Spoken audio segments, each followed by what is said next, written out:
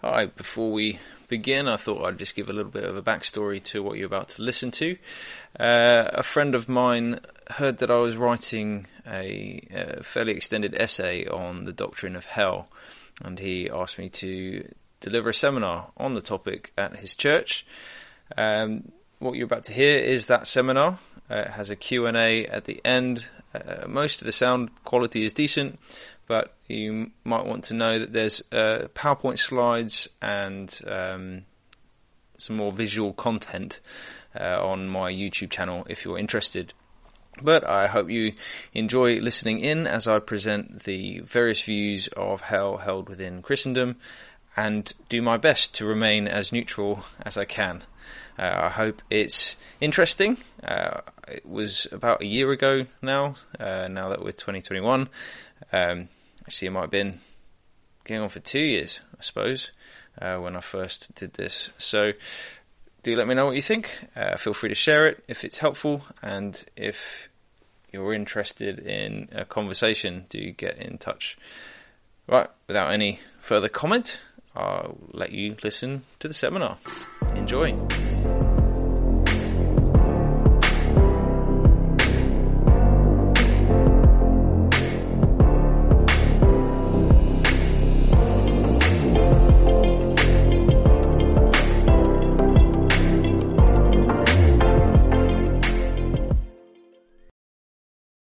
So the purpose of tonight is not to preach to you one view, though I have a little bit of a caveat to that. I have studied hell for probably about over 3 years, and part of that is because hell is intertwined with so many other doctrines. You might not quite realize that it is so connected. But also, a friend of mine challenged me in my understanding, and I have come to read a lot about it. I think it is important to understand why it's an important doctrine.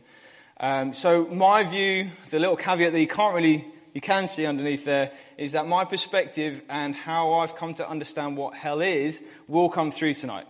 I'm not meaning for you to come away with my opinion. I will do my best to be as neutral and show you the views as fairly and as the strength of those views as fairly as possible.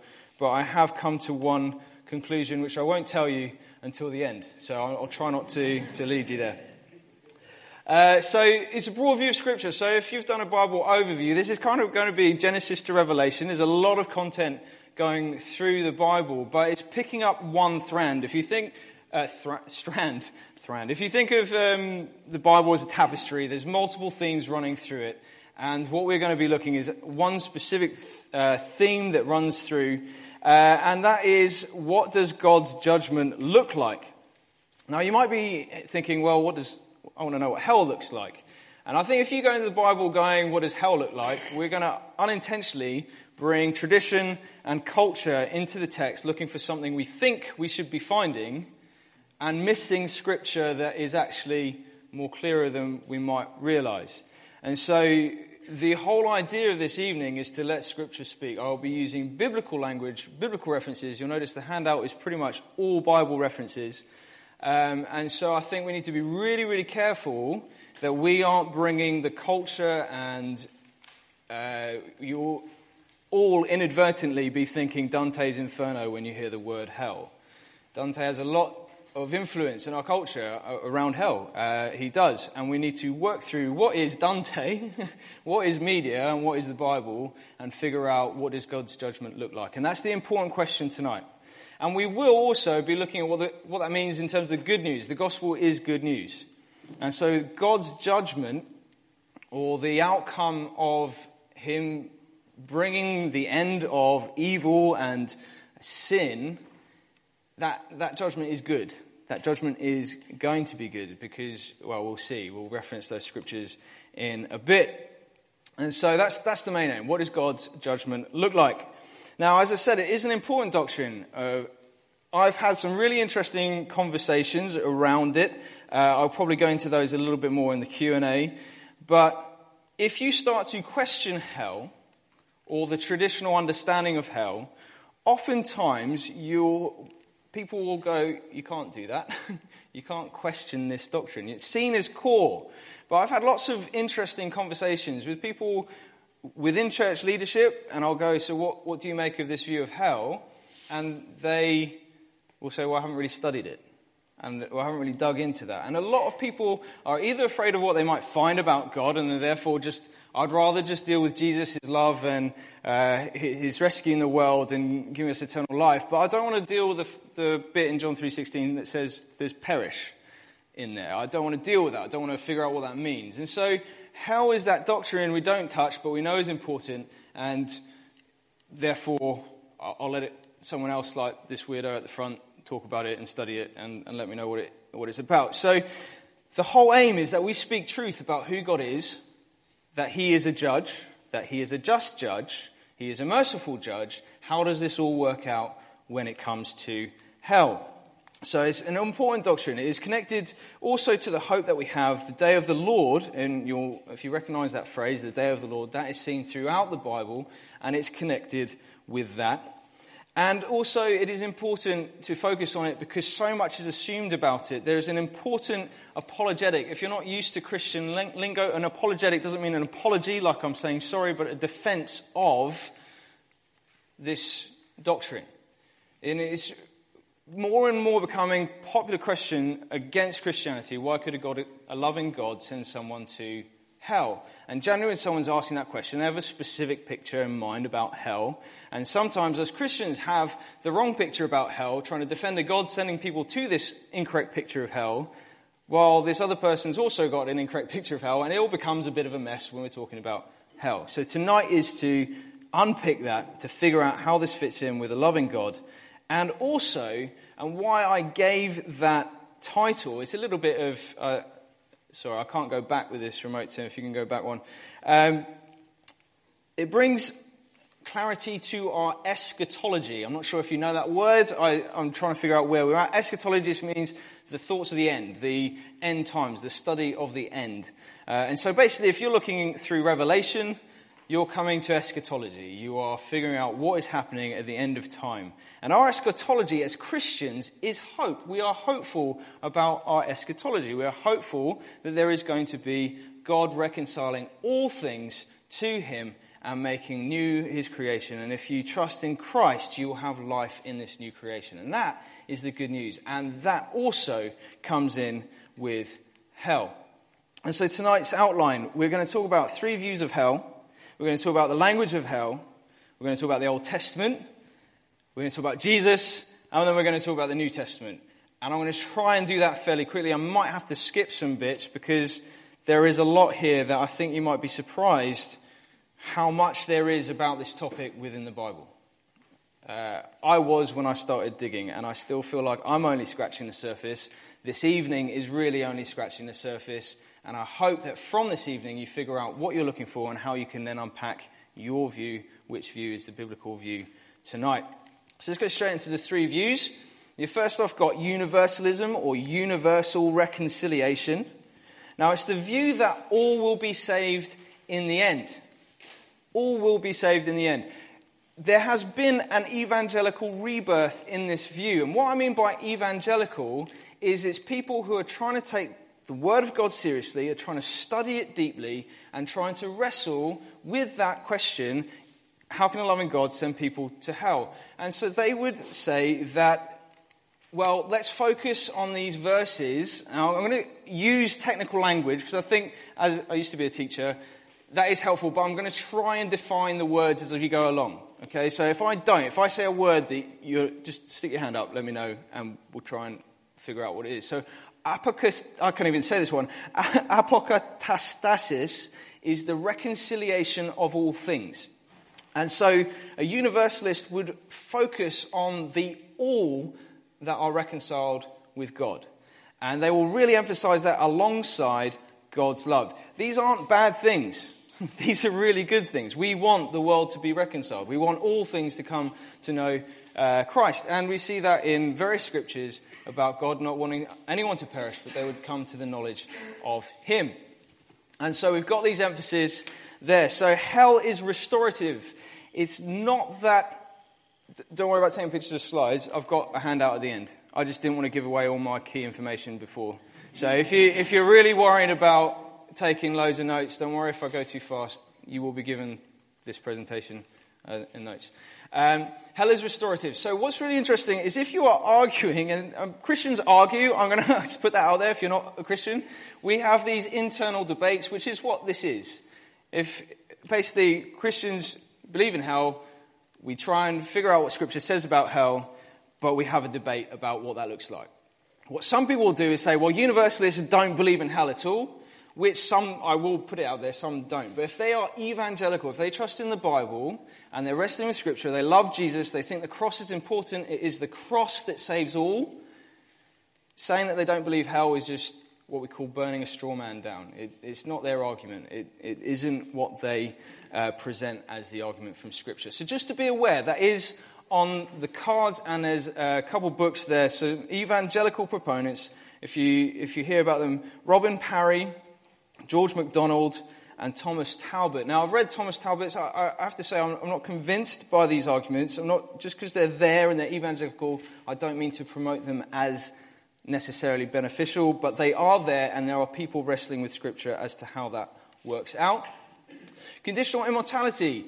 This is only the redeemed will live after judgment. So your immortality is conditional to Christ. So if you believe in Christ, you will gain immortality, eternal life. If you aren't in Christ, you will die finished. That's it. There will be no experience after God's judgment has been carried out.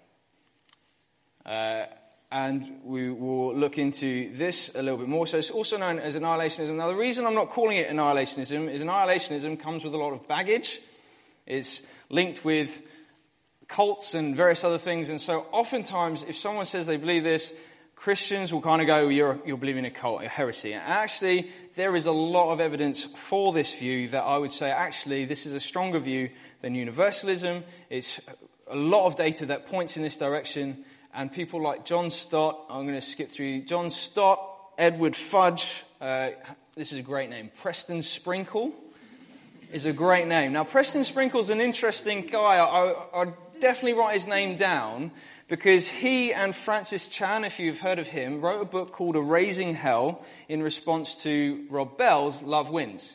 Love Wins is potentially universalistic, even though Rob Bell was trying to argue that it wasn't, but it really lent in that direction. Francis Chan and Preston Sprinkle wrote a book together called Erasing Hell, and that presented what the view we'll see in a moment, which is more the traditional view. And now Preston Sprinkle, over the course of his study for that book, and then more study, he's now in this camp. He has taken the Word of God seriously, he has wrestled with it, and he's come to this view. And so we will look more into that as we go. And I would argue that this view should be taken seriously, if for no other reason than John Stott lent towards it as well. And then you've got eternal conscious torment, which is also known as traditionalism, because it's probably the view that you grew up with if you are in Britain. Those not in the book of life will face ongoing torment for eternity. They will experience, they will feel pain. We'll look at the verses they take for this, so there will be scripture to back this up. I need to keep moving. But it's ongoing conscious torment for eternity. The emphasis that they have is on the New Testament. They focus on the holiness of God and the seriousness of sin and how sin impacts that relationship. And then hell is ongoing conscious torment for, while all Christians are in new creation, this is ongoing somewhere. And the views differ on this. So I don't know, I'm sorry if that's too small. As I said, I will give these slides out at the end. So torment is separation. Now this is more and more the popular view of eternal conscious torment, is that God will confine evil, sinners, and everything negative. He will confine it in what we call hell. And so C.S. Lewis wrote this whole book, The Great Divorce, and that's very much this sort of view that you just gradually become smaller and smaller and smaller. The more you sin, the more you go against God, you eventually basically become part of this tiny realm called hell, which is basically not quite non-existent, but you've put yourself there, you're away from God, and it's basically a cycle of corruption. You've become a ruined human. The Bible Project also, I don't know if you've come across that. Now, I love the Bible Project. They are amazing on YouTube. Check them out. Be careful a little bit with them. Don't treat them like they're your pastor, but they have some amazing things that just really help you dig deep into Scripture. And on this one, they take the C.S. Lewis view as well. So, although they don't talk about hell that much. And also Tim Keller takes this view as well. Now, there's also torment as physical pain, terror, and this is the sort of Jonathan Edwards dangling over a fiery pit. Probably the view that you've heard about and grew up with is that this is going to be ongoing in pain and terror. And this is John Piper does subscribe to this. Robert Peterson. Now, the reason I put Robert Peterson in there is because he's written a book with Edward Fudge, who you'll recognise potentially from the last slide, called Two Views of Hell. And they do a bit of back and forth. And that's a really good way of figuring out which one you find to be more biblical. And that's the question, which is more biblical? And that's why we're here tonight. I'm trying my best to be neutral. I will emphasize that. But those who are evangelical would all say their view is biblical. So we need to wrestle with Scripture. We need to work our way through it. We need to figure out what does it really say. And ultimately, the view you land on as a Christian, I want to put it plainly, won't affect your salvation tonight, ever. Wherever you land on this will only impact potentially your view of who God is, how you respond to a non-Christian asking this question, but it will not impact the fact that Christ is your Saviour and he will give you eternal life. Okay, so everything else from here on out is an internal debate amongst Christians. If you're not a Christian this tonight, I hope you find it helpful, but we really want to wrestle with Scripture, and that's why that debate happens, is because we love the Bible and we want to see what it says about God and his judgment. So, why are there so many different views? Well, part of it is that we aren't reading the Bible in original languages. We've got Hebrew, we've got Aramaic, and we've got Greek, and they are pretty much all dead, non-existent languages. And so we're trying to translate them. Now, first translations were from Latin. So they're already a step removed from original translations. Now, we are very grateful for the people that have come before us and translated into English and have changed the landscape of our country for the better. But King James Version decided to translate 4 different words as hell. We've got Sheol in the Old Testament. We will unpack these words as we go. Hades in the New, but also the two are connected because... So the Septuagint, often referenced as LXX, is the oldest Greek translation we have of the Old Testament. And so when they translated the Hebrew and Aramaic into Greek, they used Hades as the translation of Sheol. So the two are fairly connected. And then we've got Gehenna, which you might recognize, you might not recognize, but there are only 12 uses in the entire New Testament of the direct language of Gehenna. Jesus used 11 of them. James used the other 1. Okay, so that's quite an important word. And then there's Tartarus. If you know your Greek mythology, Tartarus is a sort of underworld place, and it's only used once in the entire Bible, just once. So it's a really tough word to figure out what Peter meant. He's the guy that used it in 2 Peter. We will potentially have time to flesh these out. I'm going to have to move a little bit faster. So, we're not even in the Bible yet. So you can see that we're already scratching the surface, and this is potentially bigger than we might have realized. So, those 4 words come up, and we're going to look about the Old Testament first. Now, in Erasing Hell with Francis Chan and Preston Sprinkle, what's really interesting, they make the comment that actually the Bible is silent when it comes to hell. That's actually a phrase that they use in their book. And Preston Sprinkle, the reason he's changed his views is because he's actually now studied the Old Testament and come to a different perspective. A lot of people think the Old Testament is silent about hell because they're going in with the question, I know what hell looks like, I'm going to go into the Old Testament and find it. And the problem is, it's not in there. The concept of Sheol we'll look at in a moment, and we need to start right at the beginning. So let's go right back to Genesis.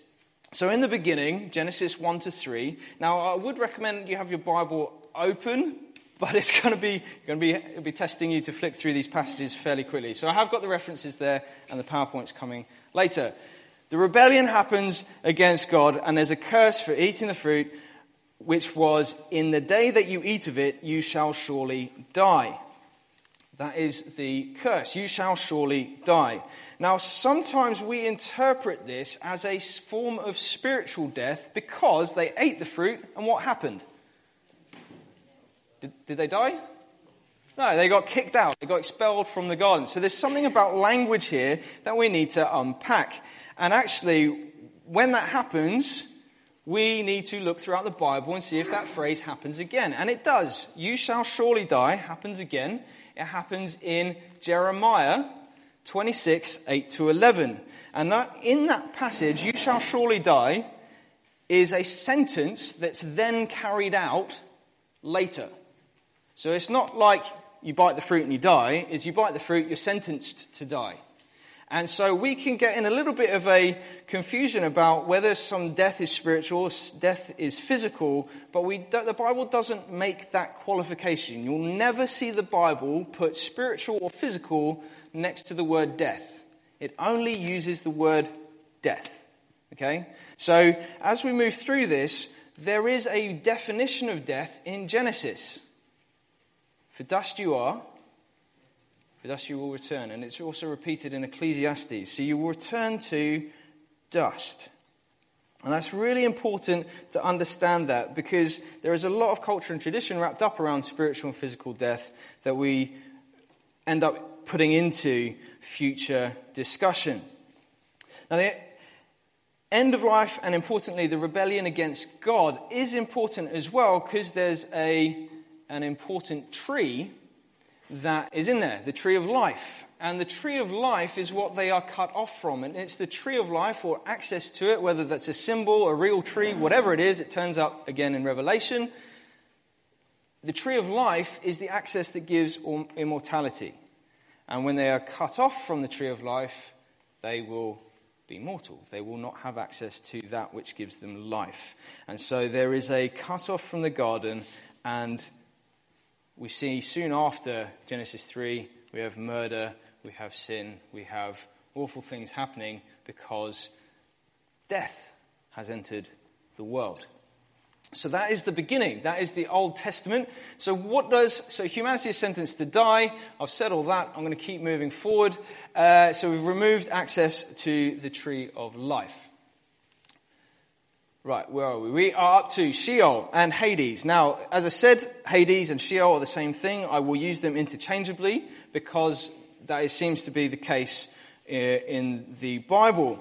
Now, there are some really important things to say about Sheol, which I will float through. But all those references, I would highly recommend you do a study on the word Sheol. And to do that, don't use the King James because it will translate them all hell. So use ESV. NIV is pretty good at doing this translation correctly. There's also a Bible translation called CSB, which I've started to find really helpful because on the YouVersion app, it has references to every single phrase throughout the Bible really easily accessible. So there's a few things out there that are really helpful for doing studies like this. Also, just to put it out there, resources, netbible.org is amazing because it's free and you can select words, see the Greek, see the Hebrew, see the Aramaic, do a word study, and it's all free. It's amazing. There's a few of them out there now. So, Sheol, what is it? Sheol is seen as the same as hell in King James Version, but oftentimes if you talk to someone who will only read the King James Version, they will say that hell is a separation from God. And then we go into Psalm 139, and it says this: "Where shall I go from your spirit? Where shall I flee from your presence? If I ascend to heaven, you are there. If I make my bed in hell," if you're King James Version, or Sheol, if you're reading what the word is, God is there. So those who define death as separation will rather highlight Psalms which do have an emphasis on being cut off from God. And there are Psalms in there which say people are cut off from God in Sheol. And you can read that in Psalms 6:5. More confusingly, it might be a place with no memory of God in Psalm 6:5. And they may or may not have a body, depending on where in the Bible you read. So Isaiah 14:9 calls the forms that rise up to meet Babylon, it calls them the shades. So that doesn't sound like a physical body, but then later on in Luke 16, which we will touch on a little bit later, which is in Hades as well, the rich man has a body because he's in torment. So we're not quite sure what's going on there. It's a little bit interesting. And one of the biggest issues for those who say Sheol is the same as hell is that both the righteous and the wicked can go to Sheol. Jacob says he will go to Sheol in sorrow in Genesis 37 when he hears of Joseph's apparent demise. He said, I'll go down to Sheol in sorrow. And I don't think many people would argue that Jacob was not righteous. Death is very much linked to Sheol. Sheol is often called the grave, the pit. It's also interpreted in that way sometimes when the word Sheol is used. Very much the image of burial and a place of no return. There's not much in the way of hope when it comes to Sheol. And so we keep going through. We hear all these things about Sheol. And so that might end up being more confusing than you want it to be. But actually the Sheol is the whole Old Testament is progressive revelation. Abraham wasn't a Christian. He was a pagan who suddenly interacted with a living God, and God had to deal with him and work him through, reveal himself to him, reveal laws then to a nation that wasn't a nation before. And so all this stuff is progressive. And so the idea of what happens after death is progressive.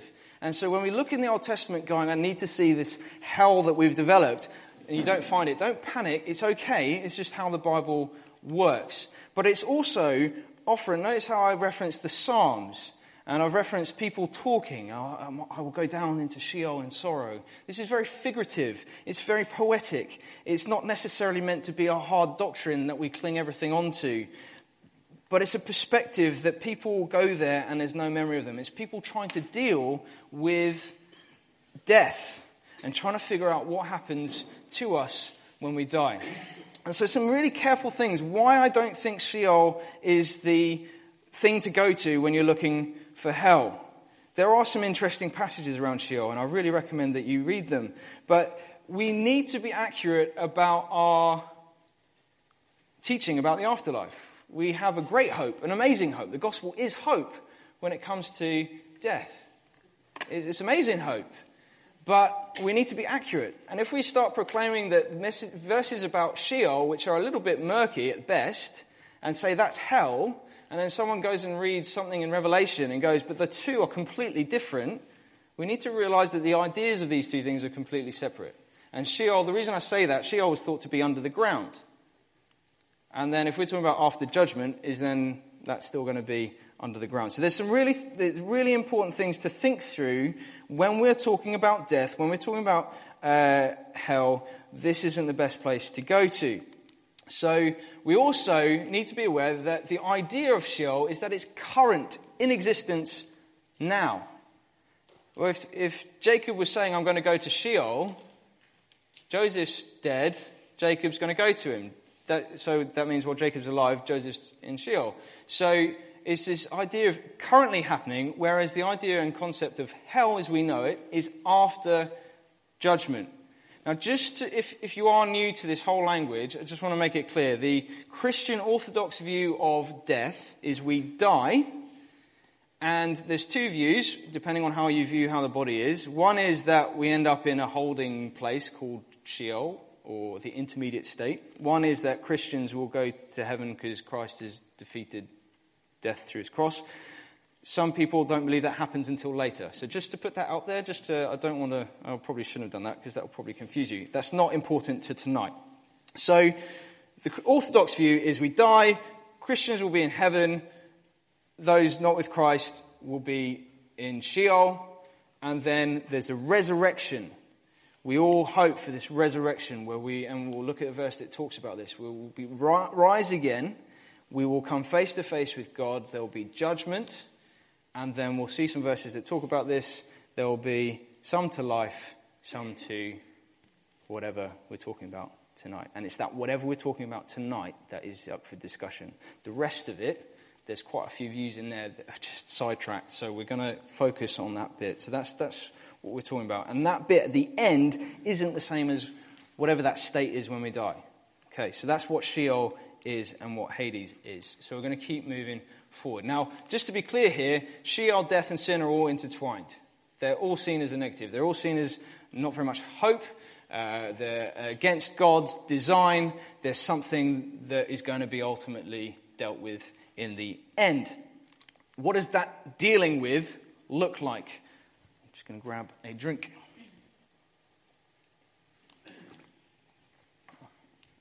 I'm going to try and speed up. Now, I'm going to cover these fairly quickly, just because there's a lot more to this. So Genesis 7 is Noah's flood. Hopefully we all have an idea of what Noah's flood looked like. A lot of death. Genesis 19, again, Sodom and Gomorrah destroyed completely. That's a bit of an artist's rendering of Sodom and Gomorrah being destroyed.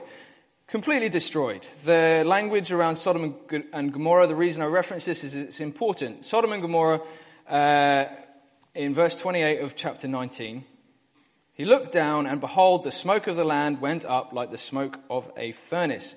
Now, just to be clear here, there was a lot of time, patience on God's part before Sodom and Gomorrah was destroyed, as was the case for the flood.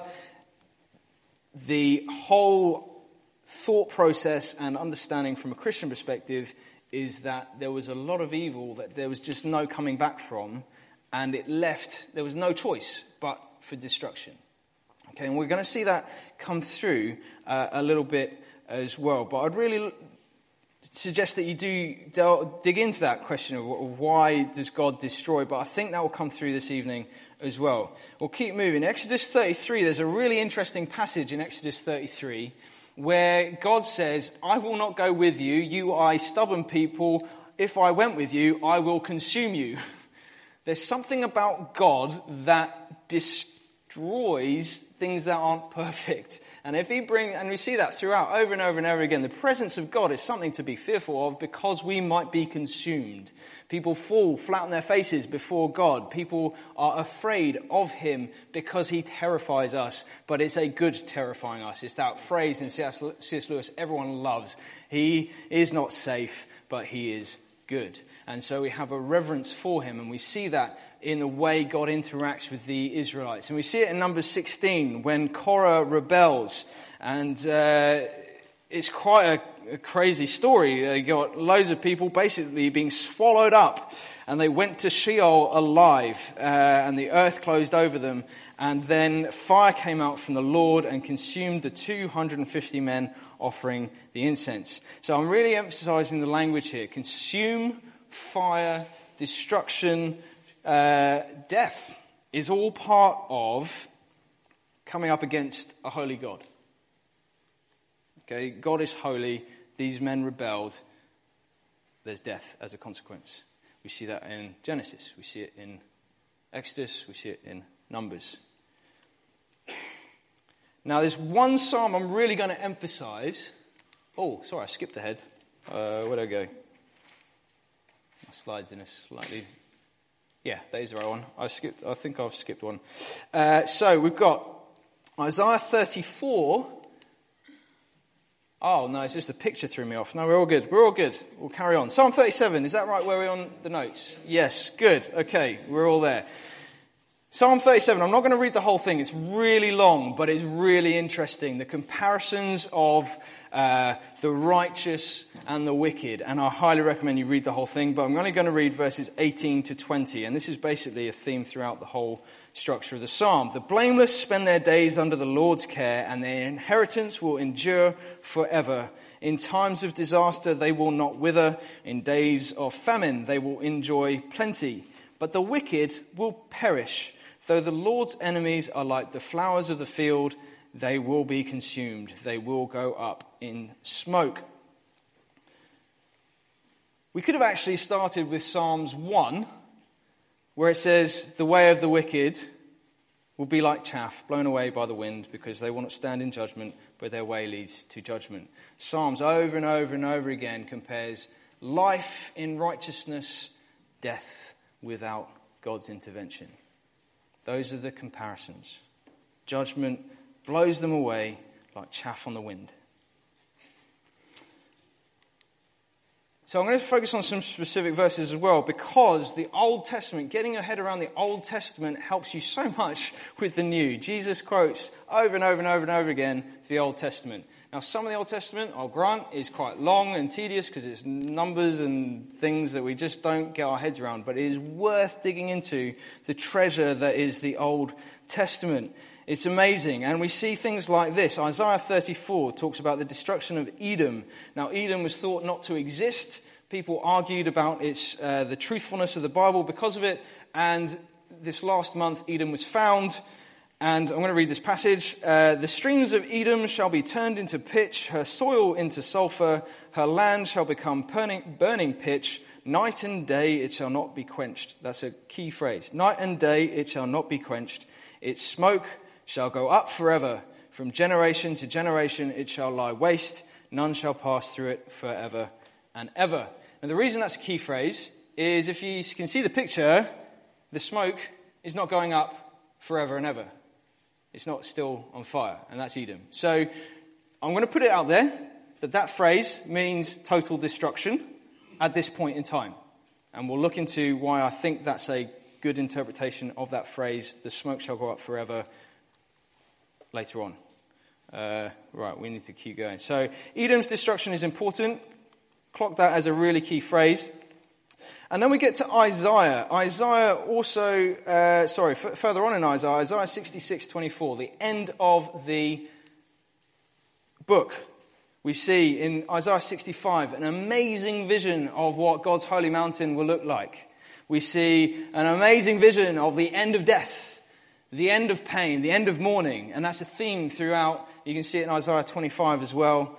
And then we get to Isaiah 66 and we get this. For behold, the Lord will come in fire, his chariots like the whirlwind, to render his anger in fury, his rebuke with flames of fire. For by fire will the Lord enter the judgment, and by his sword with all flesh. And those slain by the Lord shall be many. For as the new heavens and the new earth that I make shall remain before me, says the Lord, so shall your offspring and your name remain. From new moon to new moon, and from Sabbath to Sabbath, all flesh shall come to worship before me, declares the Lord. And then this verse 24. And they, the righteous, that's who that they is, if we go back to the context, shall go out and look on the dead bodies, or some will phrase it corpses, if you look around translations, of the men who have rebelled against me. Me is God. For their worm shall not die, their fire shall not be quenched, and they shall be an abhorrence to all flesh. Hands up if you've heard that language before. Their worm shall not die, their fire shall not be quenched. Have you heard that language before? A few of you? It's repeated again. Does anyone know the reference where it's repeated? I've heard of quenched, but I've never heard it. The worms and the... Jesus quotes this passage. Mark 9. We're going to look at that in a minute. It's really important. Jesus references this, or Mark references it to explain Jesus' teaching, which we'll look at how that works. So there's really key phrases here. Worm that never dies, unquenchable fire, but also note there's a corpse. There's corpses in view. And abhorrence is also a good word to clock and make note of as well. So these are key words that I'm trying to pull out.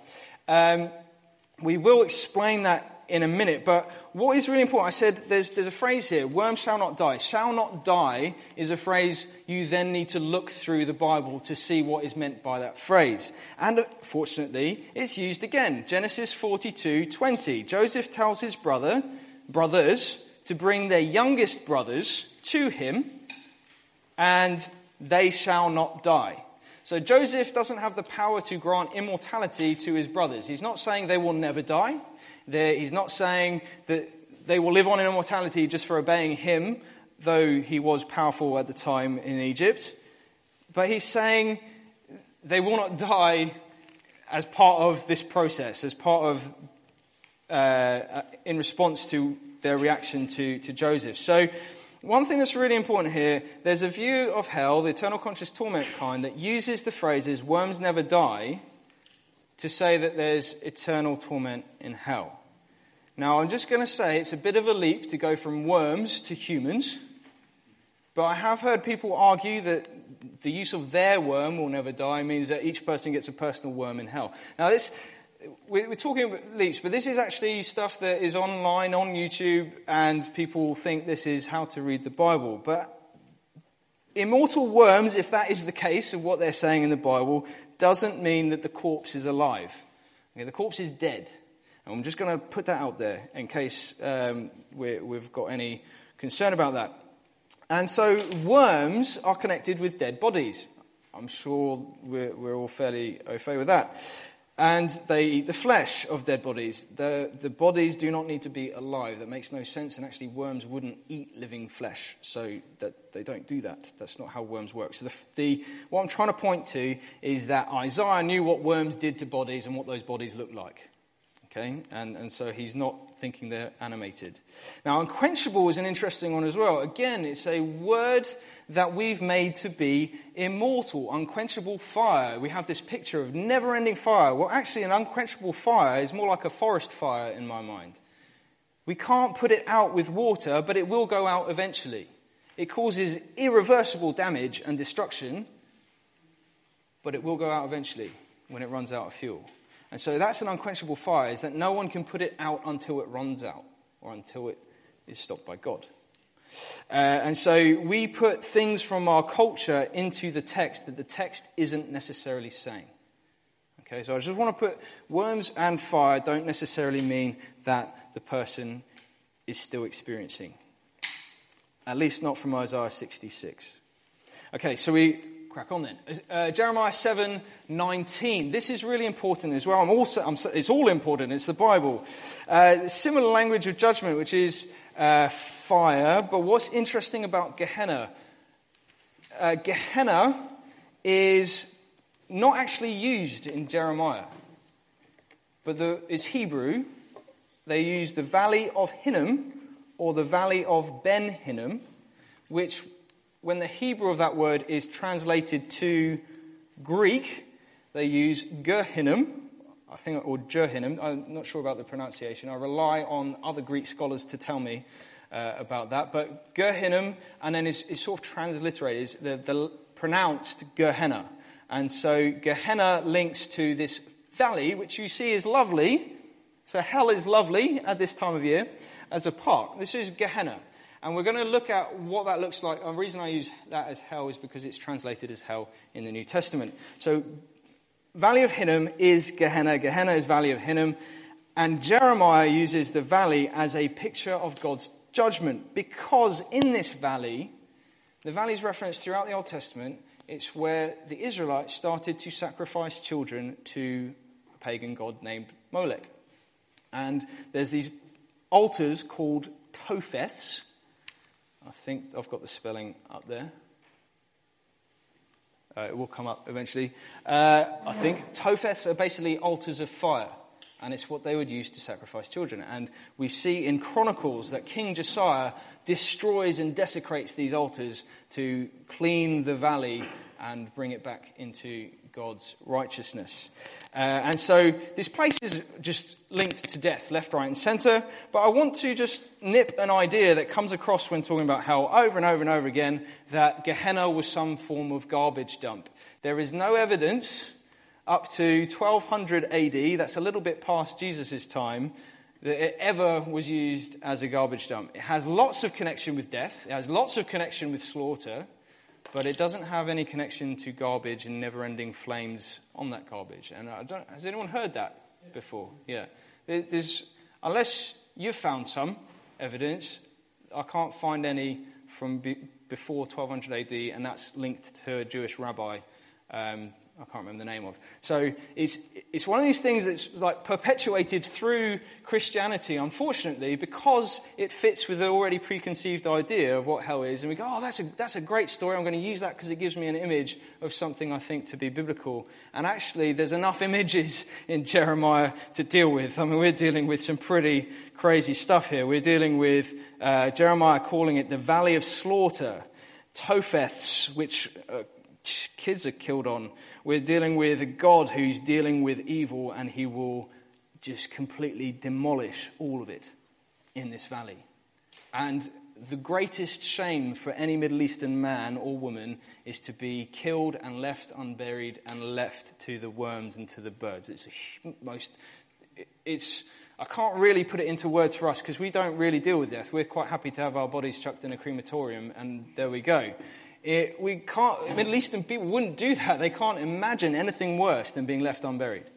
And so the motivation here I don't want God to do that to me. My legacy is my family and my line, and that is so important to me. And if I died like that, it would bring the greatest shame to my family and my line. And it's a whole way of thinking that we just don't have in the West. And so this picture of Gehenna is slaughter and dead bodies, and that is pretty serious. But we're getting to the good news, I promise. Daniel 12:2 is one of the only hints of resurrection in the whole Old Testament. And what a guy named Chris Date, again, I'd recommend here. He's an author of Consuming Passion. He edits... He's edited a book called Rethinking Hell, manages Rethinking Hell Ministries, and just to put it out there, he's an evangelical who believes in conditional immortality. He points out in his debates with people who have different views that the Hebrew word for contempt, if you read Daniel 12:2, if you're there, I don't think I put it on the screen, but there's a resurrection to life for the righteous, to shame and everlasting contempt. That place of everlasting is really important because some people inadvertently put everlasting before shame and contempt. And it's really important to get the order right. Some people do it seemingly on purpose to get their view of hell across. But the shame doesn't have everlasting next to it because shame is felt by the person undergoing the punishment. The everlasting contempt, or the same word as abhorrence from Isaiah 66, there's a connection there. Abhorrence and contempt are felt by those looking on. So it's a really important distinction there. The shame is felt by those who are going into destruction. We've got the everlasting contempt is felt by the righteous looking on. And so that is a really important distinction. If you need to know why, we can go into Q&A for that one. And finally, in the Old Testament, there's a lot here, as I said. I've barely scratched the surface of the Old Testament. Malachi is the last book in the Old Testament, and we have this more judgment. Oh, whoops. Tim, can you knock me back one? Malachi 4:3. The day will be burning like an oven or furnace. That's a similar language to Genesis 19. Sodom and Gomorrah was destroyed. They saw the fire like a furnace. Arrogant and evildoers will be stubble. The righteous, though, will clearly rise in a manner that sounds like new life, and it is the wicked that are ashes under the feet of the righteous. So where is the good news in that? There's quite a lot of death. Not much in the way of new life and hope that we might be wanting. But there is hope in there. There is great hope in there. And this is where we have to sort of figure out what is happening in the end times. If we're going to deal with the Old Testament well, we have to work through some pretty tough language, especially tough coming from a modern Western mindset. Potentially not so tough if you're coming from an ancient Middle Eastern mindset where death was on your doorstep, quite literally. So we need to have that in mind. But Isaiah has this thing in mind in one of my favourite passages, Isaiah 25, 6-9. There will be no more death, no more pain, no more mourning. The great shroud that has covered all nations will be destroyed. Death will be destroyed. It will be no more. It's something to look forward to. So if you are feeling this evening that death is on your doorstep, or you are dealing with situations that involve death, there is hope that death will be no more, and we look forward to that hope. That is the Christian hope. It is the only hope that gives us, going through that, any hope at all, because death is only momentary, and we look forward to when it will ultimately be no more. Daniel 12:2, resurrection. We have a resurrection that we will not stay in Sheol. If that's where we end up when we die, we will not stay there. God will bring us out, and we will resurrect, and we will come to face with our God. And given all the other language, that should fill us with a bit of fear, trembling. Our God is a righteous judge where there will be an ultimate end if we are not in Christ. And so Hosea is great because he is connected to the New Testament as well. And he says, "O death, where is your sting? O Sheol, where have I got the wrong way around? Oh, where is your victory?" No, yeah, I've got it all muddled up in my head. I've lost my place. That's potentially why. But basically, it's quoted in 1 Corinthians 15. "O death, where is your victory? O death, where is your sting?" But Hosea references Sheol, and that's why Sheol is intertwined with death. So, in summary of the Old Testament, I'm going to have to really go fast through Jesus' teaching at this rate. The Old Testament belief was that you die, you go to Sheol, and that's both for the righteous and wicked. Judgment leads to the death of the wicked, and shame for the wicked. The worms and fire and unburied is shameful. Gehenna will be a valley of slaughter. The hope of an ultimate triumph over death and the wicked is our hope. That's where the good news is. And actually, I don't know about you, but I have a great hope that one day evil and sin, even in myself, will be destroyed and be no more. The issue God has is that he wants no one to perish, but come to the knowledge of him. And how is he going to deal with me when I'm full of sin? Well, he's given us a way out through Christ. And so that is the hope. That is the Christian hope. That he's given us a way out, and that's where we end up into Jesus' teaching. I'm going to give you 30 seconds. Just if you've got any questions, write them down now so you don't forget, because we're going to go through Jesus' teaching very quickly. 30 seconds, we'll have a drink. There's an interesting claim that Jesus spoke more about hell than anyone else. That's potentially true, but there's also a claim that Jesus spoke more about hell than he did on heaven. No, he didn't. You can go through Matthew. There's far more emphasis on the kingdom of heaven than on hell. There is a bit about judgment. It's quite a lot about judgment, and his parables touch on judgment quite a lot. We, again, are only scratching the surface. So we're going to go straight into Mark 9. I know that's out of order from the New Testament, but Mark 9, the reason I do that, it's the only reference in Mark to Gehenna. And what's interesting about this, Mark is also to an audience that's not necessarily Jewish or not necessarily located near Jerusalem. So Mark has to clarify what Gehenna is to his audience. He doesn't just say, it's Gehenna, you all know what it doesn't. So in Matthew, we see Gehenna just thrown there and left. The audience knows what Gehenna is. Now, unfortunately for us, we don't know what Gehenna is, generally speaking. We need it explained, and that's why we're here tonight. But we need to be really careful that we don't fill the silences in the Bible with our own culture and predetermined ideas, and then say that's what Jesus meant. And that's where what we call exegesis is really important, where we go into the culture of the Bible and we pull out what Scripture says before we then go, what does it mean for our culture today? Okay, so that's what we're trying to do. Gehenna, from the Old Testament background to the audience, we need some clarification, and Mark gives us that by directly quoting Isaiah 66. And he does it depending on the scripts, the manuscripts that you have. You might have done that 3 times, 2 times. If you have NIV, there's a little footnote probably there about how many times he says, the worm shall not die and the fire shall not be quenched. That is a direct quote to Isaiah. People go to Isaiah. And the danger that we have in Western churches is we proof text. We pull one verse out and goes, because we have the verse of the day, and we say, that applies to my life today. And it's ripped from all context, and we make it mean what it we think it should mean. That is the danger of reading the Bible like that. What the Jews would do, if someone made a direct reference to Scripture, they would go to the whole passage and go, right, that's the whole reference there, and that's what was meant. And so when Jesus, quote, my God, why have you forsaken me?" That is a quote from Psalm 22. So to get an idea of what Jesus meant on the cross, we read Psalm 22. And so we don't just go, "Oh, that's a nice phrase.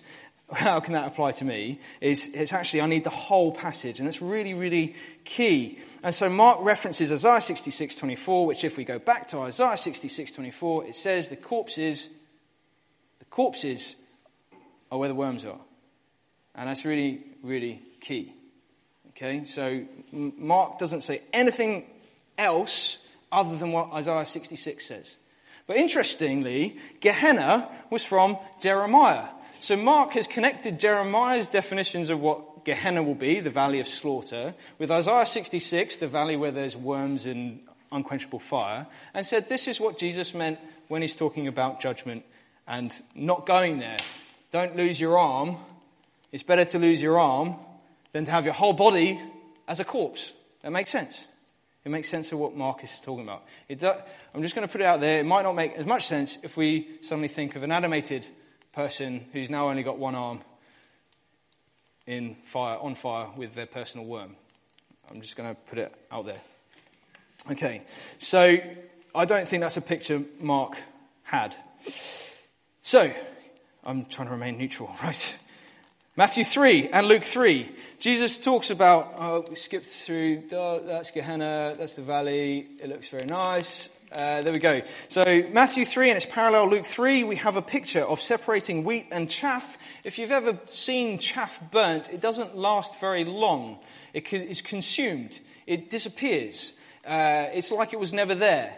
And this is also in Matthew 13. I'm trying to speed up. Matthew 13 is interesting because it links to Malachi 4:3, where there's weeds burnt in the fire and they will be like ash. There will be a weeping and gnashing of teeth. Now that's an interesting phrase. Save that for Q&A if we need to. So there's some really strong passages of destruction, which I want to pause on a little bit because this is really important, but we're going to run out of time. Right. This says in Matthew 10:28, Luke 12:4-8, reference of Gehenna. It's the only reference to Gehenna in Luke, but it's not the only reference to judgment in Luke. So that's for another day. But it says quite clearly in the context, this is about the disciples being fearful for their lives. They, depending on which part of the Bible you're in, if it's Luke, they're in fear of being crushed. In Matthew, I think they're about to go out, if I remember that correctly. Whatever it is, there's a threat on their lives and they might be killed. So Jesus says, "Do not fear man who can destroy the body but cannot do anything else to you, but fear him who can send you to Gehenna, where," if it's Matthew 10:28, "fear the one who can destroy both body and soul in Gehenna." Luke seems a little bit softer. He says, "cast into Gehenna." But if you have a picture of Gehenna where the valley is slaughter, that is shameful, abhorrent, worms, you get the picture, that's where we're coming from, then this is a place where God will destroy his enemies. He won't keep them around. And that's controversial. I'll just put it out there. I'm sorry. That wasn't neutral, that statement. But he will destroy them. And there might be some argument around the definition of destruction. We can save that for the Q&A. Carrying on. Now, if you are aware of the eternal punishment, eternal torment view, then Matthew 25, 41, 46 is the most prominent. Sorry, Tim, can you go back one? View where this might be what hell is. I'm not going to read the whole thing because we don't have time. But basically, Jesus says, "Depart from me, go into eternal fire, prepared for the devil and his angels." Prepared for doesn't mean that they own it. Doesn't mean they have dominion over it. Satan's angels aren't going to be pushing people into flames with pitchforks. That's not the picture in the Bible. The eternal fire is always connected with destruction. Okay, so we'll leave that there. Eternal fire prepared for the day of his angels. In verse 46 it says, those who are not righteous will go into eternal punishment, used together, but the righteous into eternal life. So the traditional view and reading of that is you see eternal life in Christ, or you have eternal punishment which is ongoing eternally. That is the traditional view of hell. I'm going to park that there and just say, if you hold to conditional immortality, you would say the eternal punishment is death. The valley of slaughter is death. It's an ongoing death you never come back from. You aren't resurrected again from that eternal punishment. That's the conditional immortality view.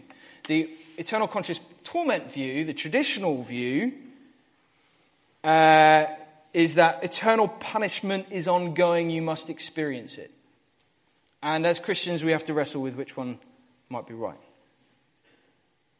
But what I want you to be very careful with is you don't pull in the idea of eternal punishment from your films, your movies, your culture, and bring that into this text.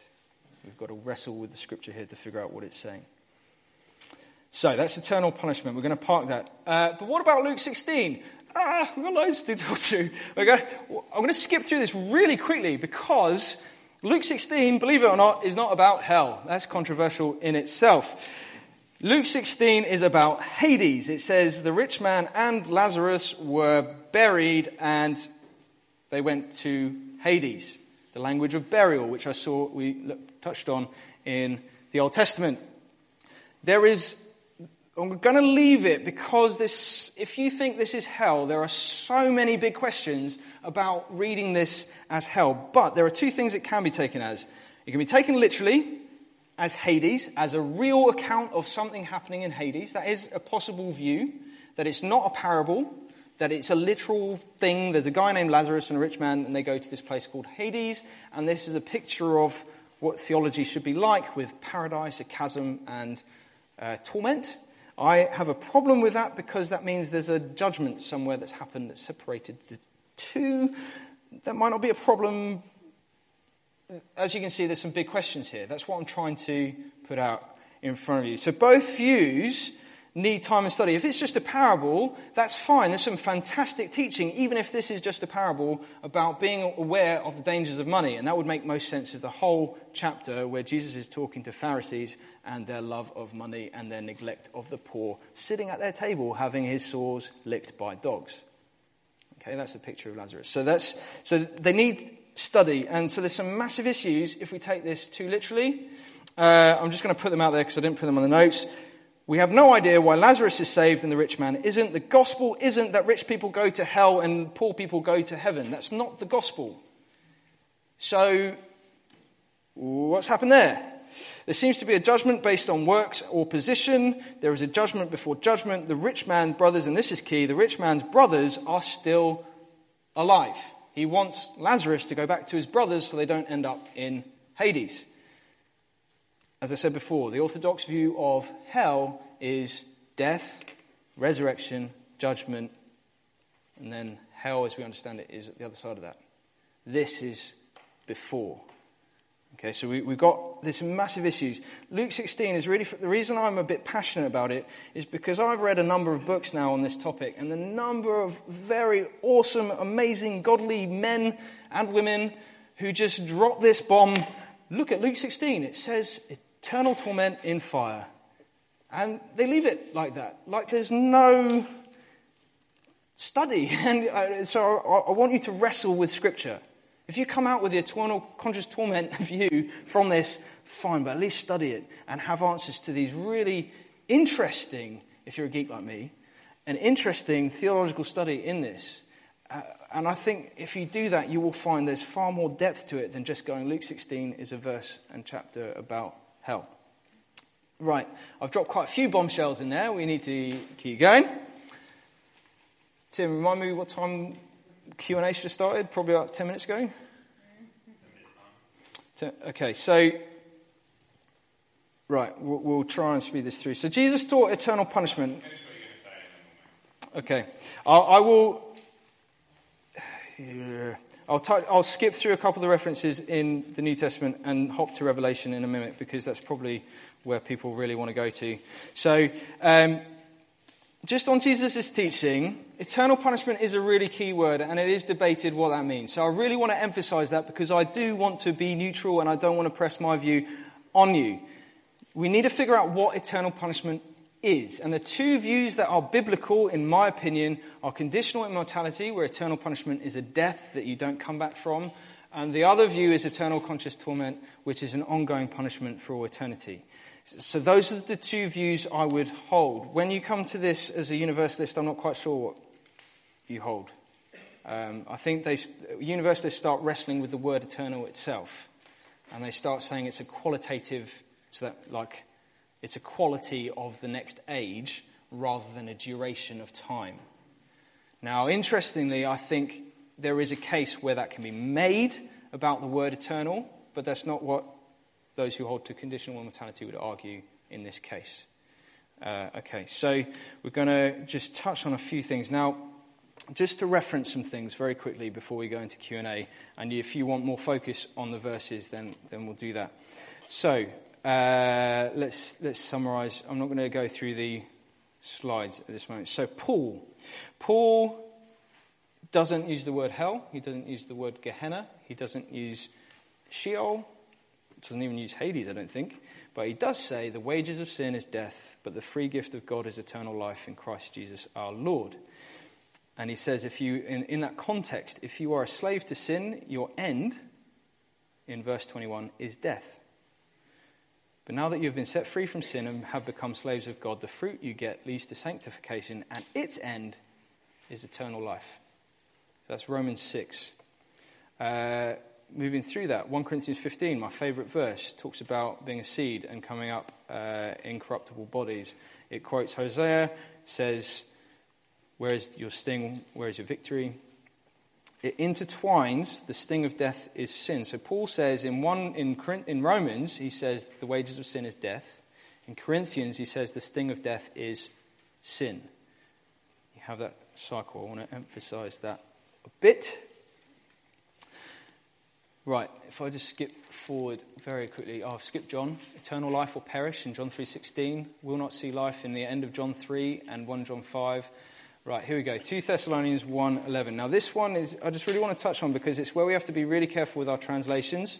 I don't want to denounce translations. I think NIV, ESV, I am reliant on these translations because I don't know Greek. But I am aware that there is some issue, especially when it comes to this, depending on your view, will actually decide how you read this verse, which is really fascinating and one I need to be careful of, because I have landed on a side and I need to be careful that I'm not interpreting scripture because of my view. But NIV and ESV say the destruction is away from or shut out from the presence of the Lord. There's a Greek word in there where it says shut out from. There's only one Greek word used, apo. And apo everywhere else is translated from. So I'm just going to really hold up two views. If you hold to eternal torment, you would translate this as separation from God. You are shut out from the presence of God. If you are in the conditional immortality camp, you will say eternal destruction from the presence of God, meaning it's the presence of God that destroys. And I'm going to give you a little hint that makes sense of the Old Testament, where God says, I will consume you, you are a stubborn people. Makes sense of Hebrews. If you've read Hebrews, consuming fire, our God is a consuming fire. Whereas over here, shut out from the presence of God, shut away from the presence of God. Separation isn't really in view at all in the Old Testament. You're cut off because you're dead. That's the CR camp. Okay, so that is a bit of a bombshell. I'm going to keep going with that. Okay. Which one? God is not there. It's an absence of God. There isn't God. In hell. Yes. But it is, I have heard people say that hell is God removed completely. But we have verses like Psalms 139 where it said God is there. And we think the new creation is going to be God's domain. He's going to dwell with his people. Is he going to have a little pocket of evil and hell left there? That's a little bit of a question I will leave there. I haven't remained neutral. I'm very sorry. Right, Revelation 14, I'm just going to have to leave because I want your questions. I want to answer what you have. I've dropped enough bombshells in there.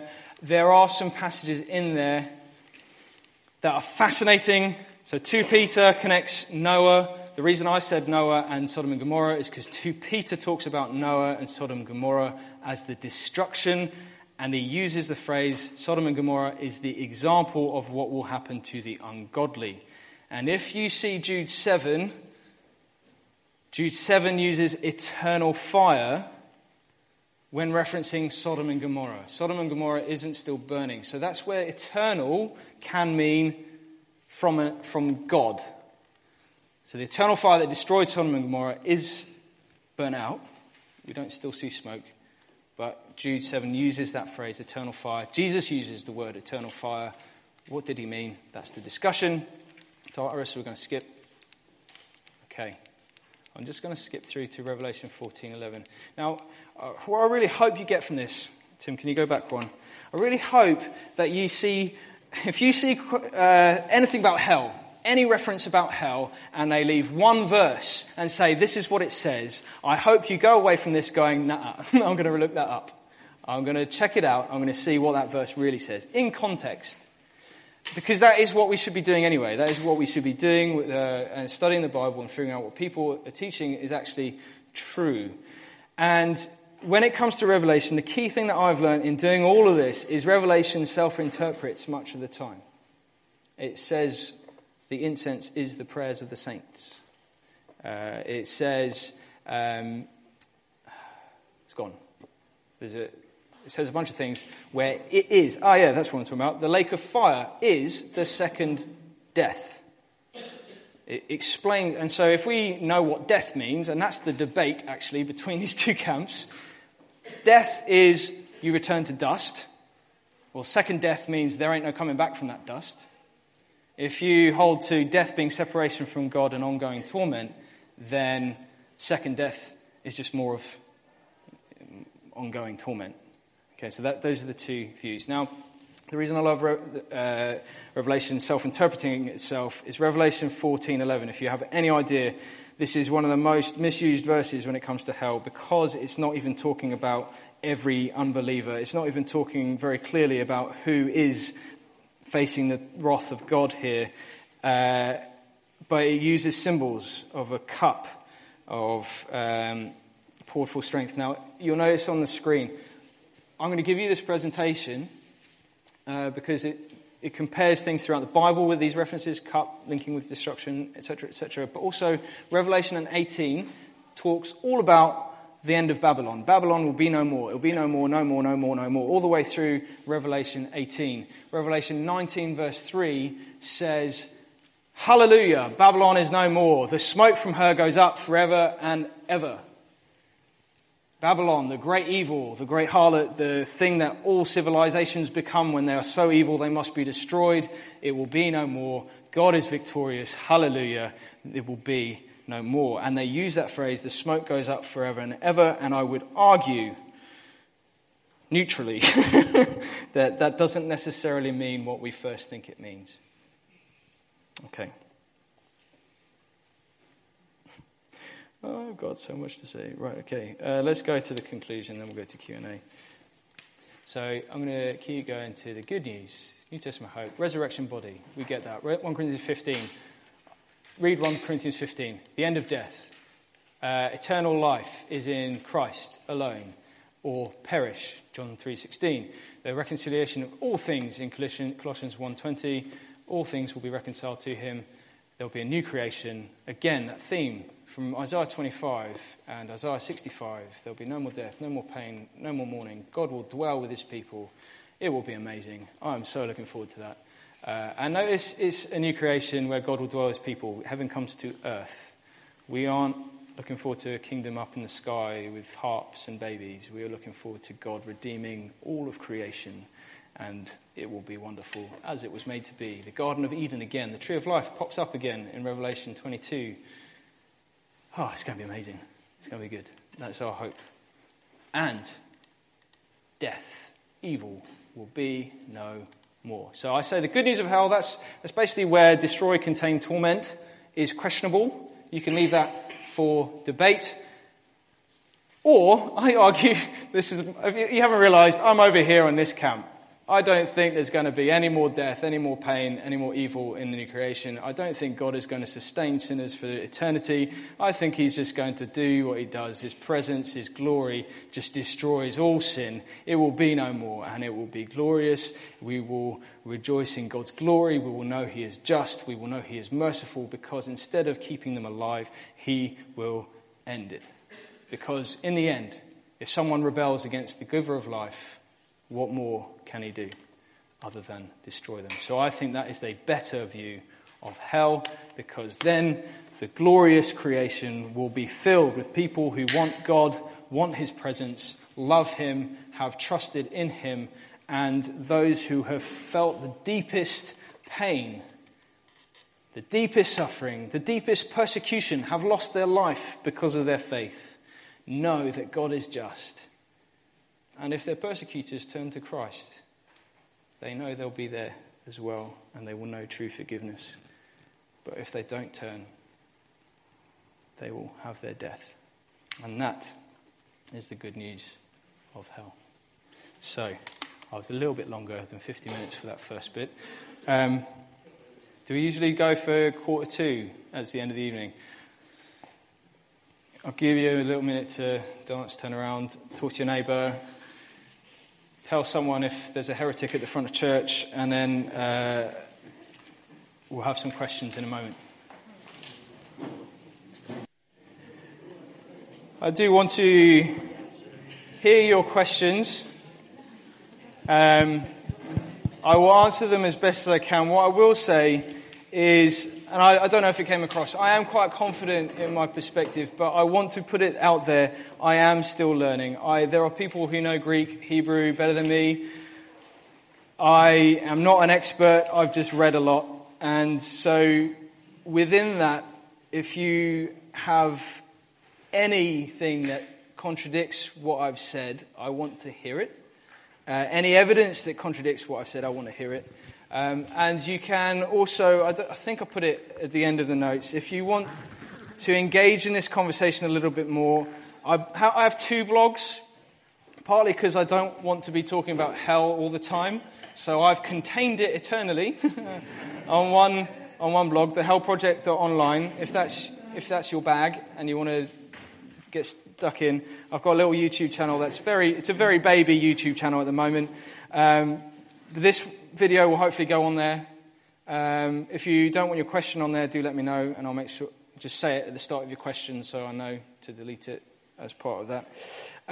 But also, I was going to say one other thing. The other blog is more my personal blog. It is personal. There's a whole load of stuff happening in my life, and God is doing so many amazing, wonderful things. But also, I do blog a little bit about what's happening in culture and a Christian response to that. So I was very creative and called it a simple blog.online. So that's all there. So if you want to engage with this further than these Q&As, right, I'll stop talking. Who's got a question? Ooh. That could be a good sign. I don't know.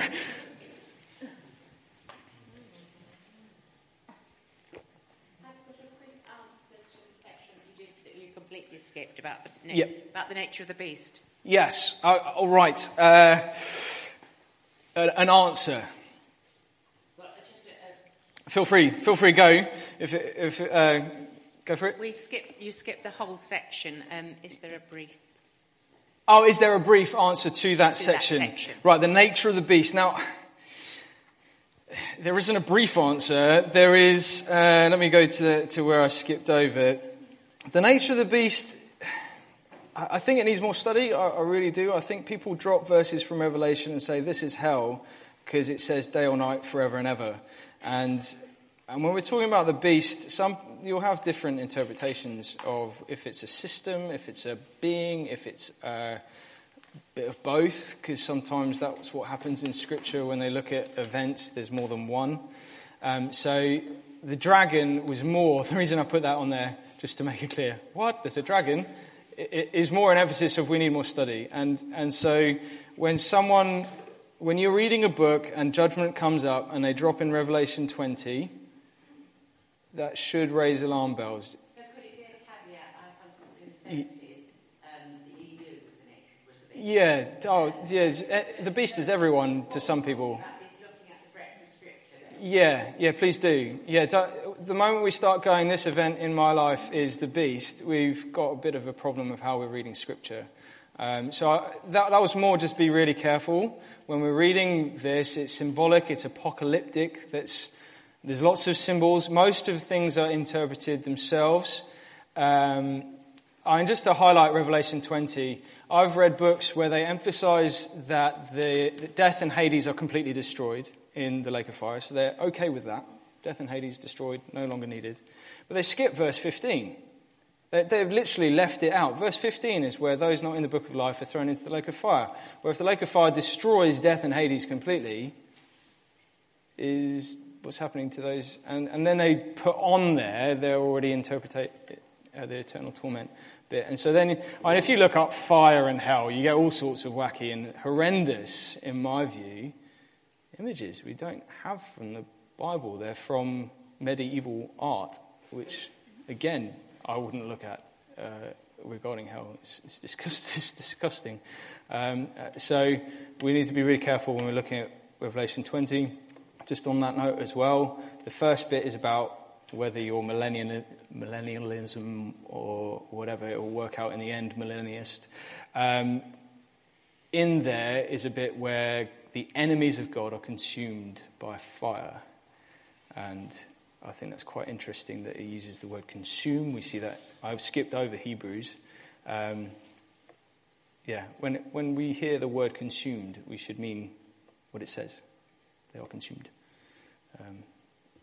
Is that helpful? Yeah. Sorry, yes. Yeah, this maybe doesn't cover this.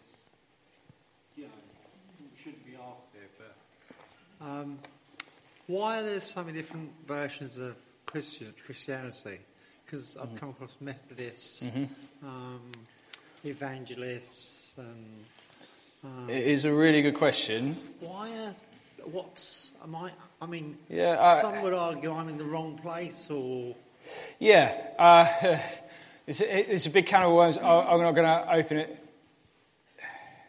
Partly, you can see a little bit of tonight I'm presenting two camps. Yeah. Because we are wrestling with language and Scripture, and there are certain things we can hold fast to, like Jesus' death and resurrection, and those core doctrines. Those are important, and we must hold tight to those.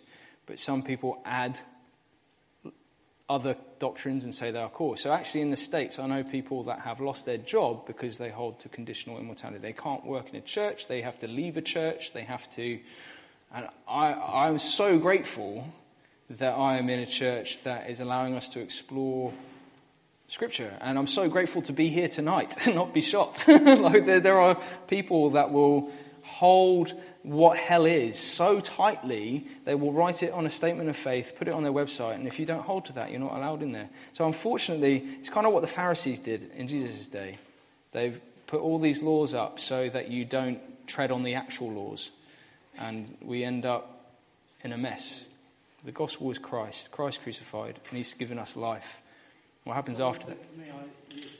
I would believe that God came to you, and then I told Derek actually, I went to the new scientist there, and she's got the sky at night, and I thought, well, she couldn't possibly believe in God, And I asked her the question. She said, well, actually, I do. I'm a fully run Christian. And she said something, how can something come from nothing? Well, vice versa. Can I stop you there? I'm going to stop you there. You've got some amazing questions, but if we can stick to the topic tonight. I'm quite happy to chat through those, but we'll try and stay on this. Thank you, though. Yeah. Hi.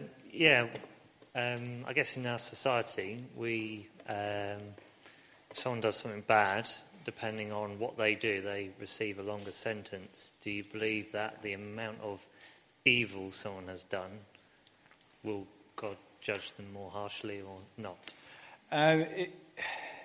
Like a lot of things I've said tonight, it's debated. I know people that hold to conditional immortality and they would say no. I know people that hold to conditional immortality and say yes, because you've got parables where it sounds like someone is beaten a few times and someone is beaten a lot of less times. What I will say is that discussion makes more sense. So when I'm using my left hand, that's the conditional immortality camp. I'll just put it there. When I'm using my right hand, that's eternal torment camp. It makes more sense when you're talking about a finite amount of time to have more or less of a duration of punishment. When you start working in infinities and eternal torment, 1 beating a day for eternity turns into the same as 10 beatings a day for eternity. Mathematically speaking, it becomes a bit of a nonsensical idea of degrees of... Now, a lot of people don't see that. But if you've got any idea of mathematics and the concept of infinity, you know that it's basically made up. Just joking. You have these people wrestling with degrees of torment when it basically turns into infinite. And I don't think it makes that much sense here, personally. I will emphasise the personally. People will debate that. I don't think it plays as important a part in our understanding of life or death in the end.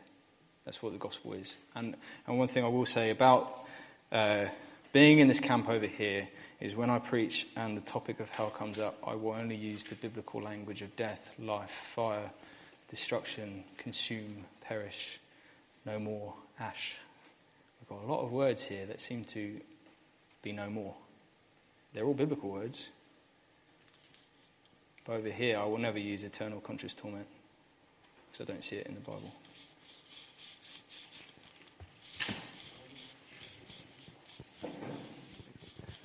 I just want to ask, I'm sort of getting an idea, there's an interpretation that concepts like forever and ever and eternal are kind of metaphors for the intensity of something rather than the duration. I think you referred to that at the beginning. Can you just expand on that? So I don't wrestle with the definition of eternal, and I want to really make that clear, because sometimes when I'm presenting really strongly the case that I hold, it will be interpreted that I'm arguing for a punishment that's not eternal. I believe eternal life is an ongoing duration which has an extra quality to it because we are in the presence of God. And actually, I've actually got a slide on here. If I go back to Hebrews, Chris, or someone go back to Hebrew. There's a table that should pop up on the screen, and I realise it should be on your notes. But this was actually explaining what it means by eternal. There we go. That's the one. So there's a lot of writing, but basically, the way we view eternal redemption is there is one act, Christ's cross, that has redeemed us for eternity. The moment in time has redeemed us for with an eternal consequence, so ongoing duration. Same with judgment in Hebrews 6:2, eternal judgment. The judgment, God's judgment, will happen in a moment. The moment of judgment isn't going to be stretched out for eternity, but Hebrews uses eternal judgment. And so the judgment happens, the consequence is eternal. And then we get into eternal punishment. And so the argument I hold to is the moment after judgment is death. The consequence is eternal. It's a death you're not returning from. So our first death is from this life. And 1 Corinthians uses the image of this body will be a seed planted in the ground and we will rise up imperishable if we're in Christ. And so that's our first death. The Revelation then uses the phrase second death. And I think that's what makes most sense over here, where the moment of that second death has an eternal consequence, that you will never enjoy life or eternal life. We are given life in a moment with an eternal consequence. Does that make sense? So, no? So, yeah, so the only bit where I think eternal has just quality is when it comes to eternal fire, because that's what Jude references when it says the destruction of Sodom and Gomorrah was by eternal fire, and that will happen to the ungodly. He uses the phrase, it's an example of what will happen to the ungodly. And so the eternal fire, we don't see Sodom and Gomorrah still burning. And so we see that that's a fire from God's judgment, and it consumed and destroyed in a moment. And so that's where the eternal being a quality from God comes in. But for all the other uses of eternal, I would say they have eternal in terms of duration, impact. And just when it comes to punishment, just to be clear as well, I think they translated punishment correctly. I think if we were going to translate it into eternal conscious punishing, the punishment is ongoing, we'd use punishing. Or I don't think it quite makes the most sense of the word eternal punishment. Again, it is debated, so I don't want to produce this as a cold hard fact. But that's at the moment I'm trying to explain why I would say these two views are biblical. We're wrestling with what that looks like. Cool, I think we have time for one more question. You've spent the evening talking about hell. You've never mentioned about the devil. And he was sent into the pit for 1,000 years in the end times. What is the pit? Yeah, that's a good question. Okay, so the reason I haven't talked about the devil is because we see hell as always happening to humans. And so that I purposely didn't put the devil in. The reason being for that is it's a whole other conversation, and I obviously have, and this is why I've only scratched the surface. I really want to emphasise that. So again, the eternal fire that is prepared for the devil and his angels, that's what Jesus says in Matthew 25. We have hints at, I think it's Ezekiel 19, it sounds like there's a reference to, I think it's Tyre, which kind of sounds like an angelic being falling and being destroyed. There is Revelation, which talks about the devil in being tormented forever and ever in the presence of the Lamb. Now, I think before this is really important because it says the presence of the Lamb, and if you've got the idea that hell is separation from God, you've got a little bit of a problem with that. So what I would say in response isn't I have a direct answer. I honestly can say I don't, because I'm hearing several views at the moment, and I'm not quite sure which has the strongest perspective. And so there's a few views, even within conditional mortality camps. Some would say, well, actually, because the devil and his angels are immortal, they will face eternal punishment. And so we call that partial immortality, that humanity will be destroyed, but the devil and his angels will be tormented forever in the pit of fire.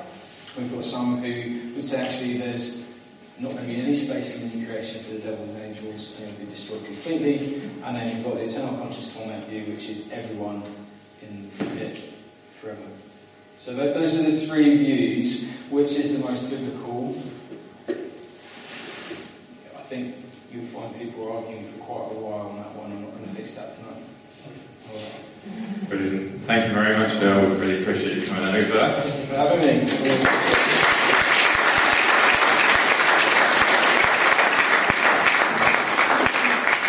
Bill and I discussed this at length many times on Journeys Up and Down.